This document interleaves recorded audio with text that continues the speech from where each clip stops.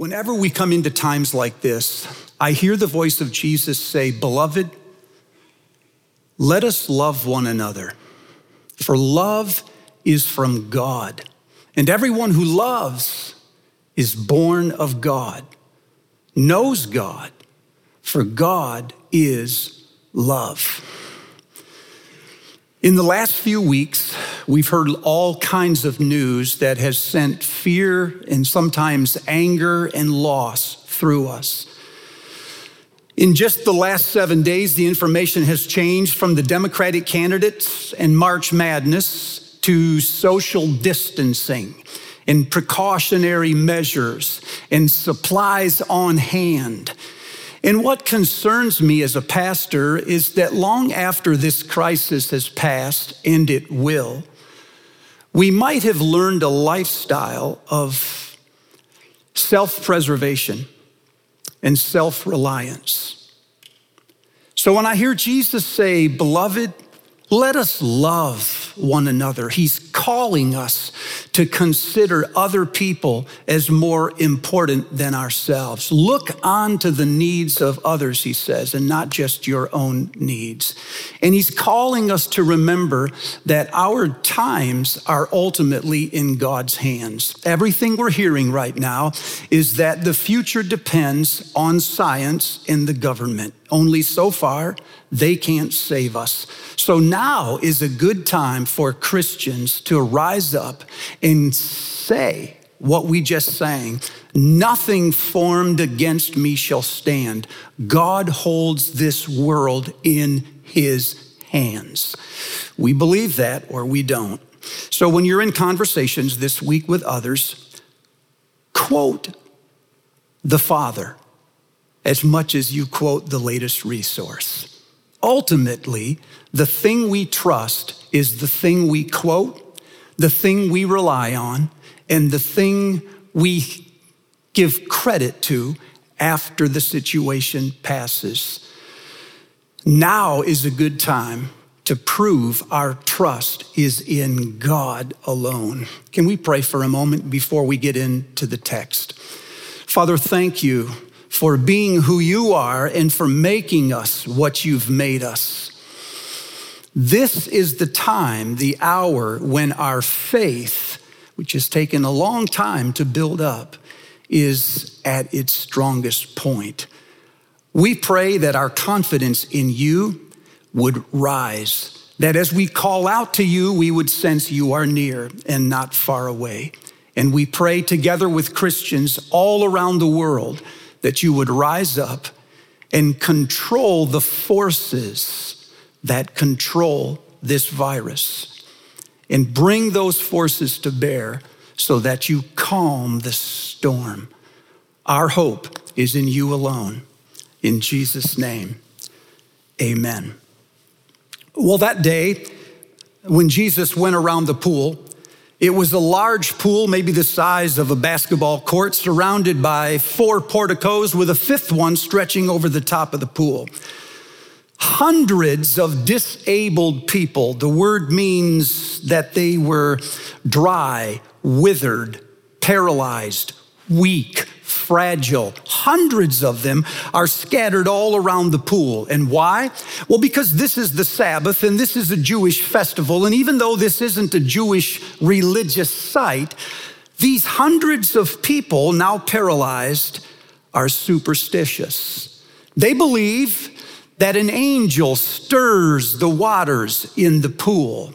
What literally was happening, we think, was an underground spring was bubbling fresh water every now and then, and they considered that the stirring of an angel. And they told themselves, if I can be the first one into the pool when the angel stirs the water, then maybe my luck will change.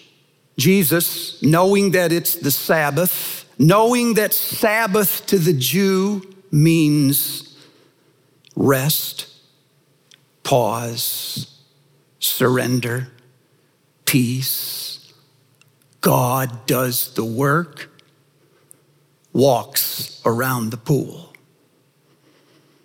No one is paying attention until he comes and stands in front of one man. He engages with this man in a conversation. And somewhere in that, he learns that the man has been lying there, paralyzed, for 38 years. 38 years is a long time to be in the same condition. It's a long time to wait for your luck to change. After 38 years, you've tried everything. And while you don't like your life, you're familiar with it. You know everybody that's around you. You know the routines. It's not the best world, but it's getting kind of comfortable, starting to feel ordinary. And so the question that Jesus asks in a moment like this is not as dumb as it seems. He says to the man, "Do you want to be well?" And the word that Jesus uses for well is peculiar. There are lots of words in the Bible for healing. There's a handful of different words in the Gospels alone. The most common word, and the word that Jesus should have used, is the word therapeuo. It means to improve, to make better, to get over what ails you. Jesus should have said, do you want to improve? Do you want to get better? Do you want to get over the symptoms? But that's not the word he used. He used a different one, hugen, which means sound, reliable, whole, complete, made like the original. So what Jesus literally asked the man is, do you want to be sound? Do you want to be whole? Do you want to be complete? Or do you want to remain in the kind of life that has become comfortable for you? It's a profound question, I say, because most of us have settled into patterns and then moved our lives around those patterns. So while it's not the greatest life, and maybe we're not everything that God intended for us to be, it's manageable. We can do this. We're getting familiar with it. We know all of the characters and we have all the routines. You might remember that a few weeks ago, I introduced us to the meaning of the gospel. The gospel, we said, is an announcement that is made in the middle of a conflict that something has happened to change the momentum. Now the future is going to be different than we thought, and because of that, we believe it. And when we believe it, our entire disposition changes. We start acting as though it were already true, and then sure enough, in time, it is true. The four elements of that gospel, we said, were a struggle. There are powers far over our head controlling our everyday life. In the middle of that struggle is an announcement. Something has happened in places far above us that has changed our fortune. And when we hear that news, we believe it. We start hoping again, and we start acting as though things are going to be different. And sure enough, over time, they are different. God has made a permanent and a formative change in our lives. That, we said, is the gospel.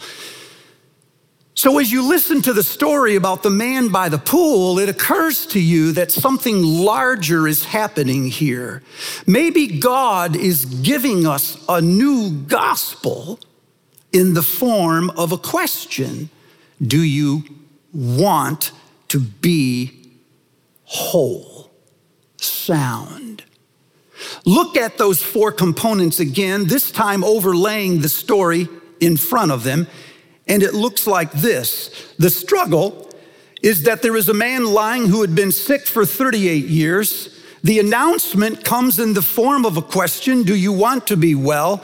The belief is, stand up, take up your mat and walk, and as a result, Everything is different. And the man tells the Jewish leaders it was Jesus who made him sound, who made him well. As I say, when you read it like this, you start to hear another voice. Our condition, our struggle today is that we're paralyzed, weakened, dry, maybe withered, fragile, at least, somewhat confused. All of these things have been present in the American soul for years, but it took this moment to call them out. There's a tenseness that's in the air, in an uncertainty. There is a grief, sometimes turning into anger. We are not well. And the gospel comes in the form of a question. Do you want to be sound? You want to be whole again? Do you want to be complete, or have you gotten used to your situation? And right here, it occurs to us that religion has failed us. All of our lives, we needed a gospel of wellness. What we've heard is a gospel of relief. A gospel of relief is worried only about the symptoms, mitigating the symptoms, treating the symptoms, but settling into the disease and moving our lives around it. The gospel of relief is concerned with the afterlife, with appeasing the wrath of the gods. But the gospel of wellness is concerned with the disease itself. It wants to get to the root of our fear and our discontent and our frustration. And it wants to replace all of that with the virtues and the values and the ways of Jesus Christ himself.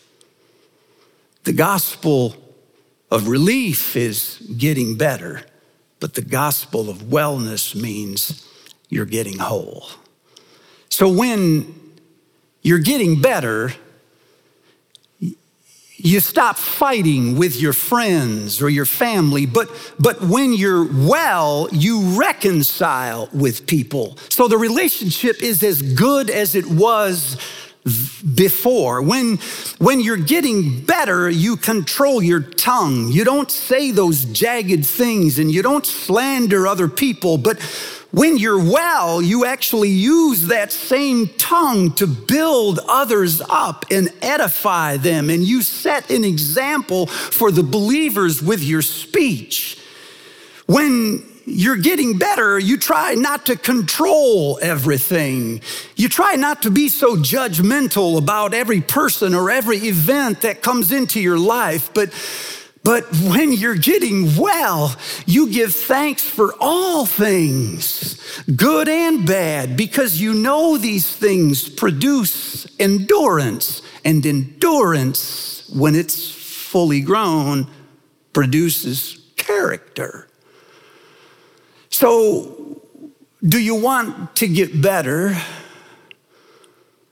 or do you want to be well?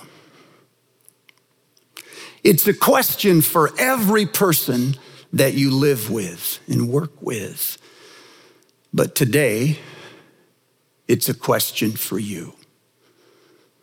Do you want to be whole? You've tried this for a long time.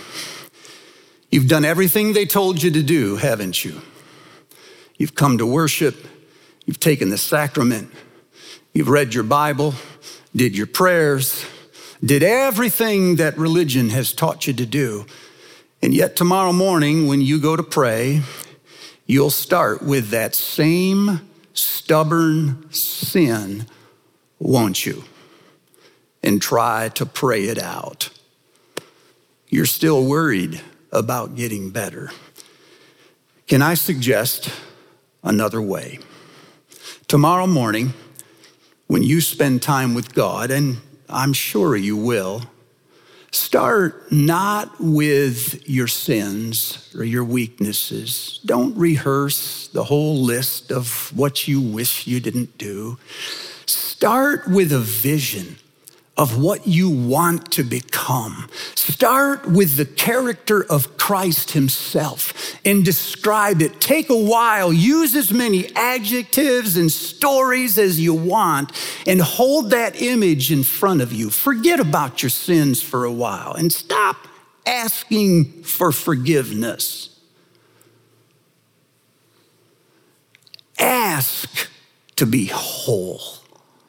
Ask God to pull you almost irresistibly into that image that you've just spent time describing. Like the man by the pool, you've tried for 38 years and you started to believe this is just the way it's going to be. I bet I'll die this way. My word to you this morning is that you don't have to. In spite of how stubborn a problem you have, in spite of how much you've tried and how comfortable you become, there is standing in front of you this morning a person in Jesus Christ who is completely well. And he wants to know, do you want to be well? And he looks like he means to do something about it. But first, you have to answer the question. And if you do, then you have to do the next thing he asks you to do. In spite of how impossible it seems. Walk, he says. I could never do that. I've tried to walk for 38 years. Try again. Whatever God is asking you to do this morning, you can't do it until he asks you. And then when he does, you can do it. Tomorrow morning, as you meet with God and you hold that vision before you, remember this. You want to know Christ, don't you? You want to become like him, not only in his suffering, but in his resurrection. You know that it is Christ who has called you forward, and so you forget everything that is behind you, and you lean in to what he has called you to be, and you press on to take hold of that for which Christ Jesus is still taking hold of you. He has an image in his mind of the person you will be when you are completely well. And you will lean into that. He who began this good work in you, he is faithful to complete it until the day of Christ Jesus. The God of peace will sanctify you through and through. Faithful is he who called you. He will do it.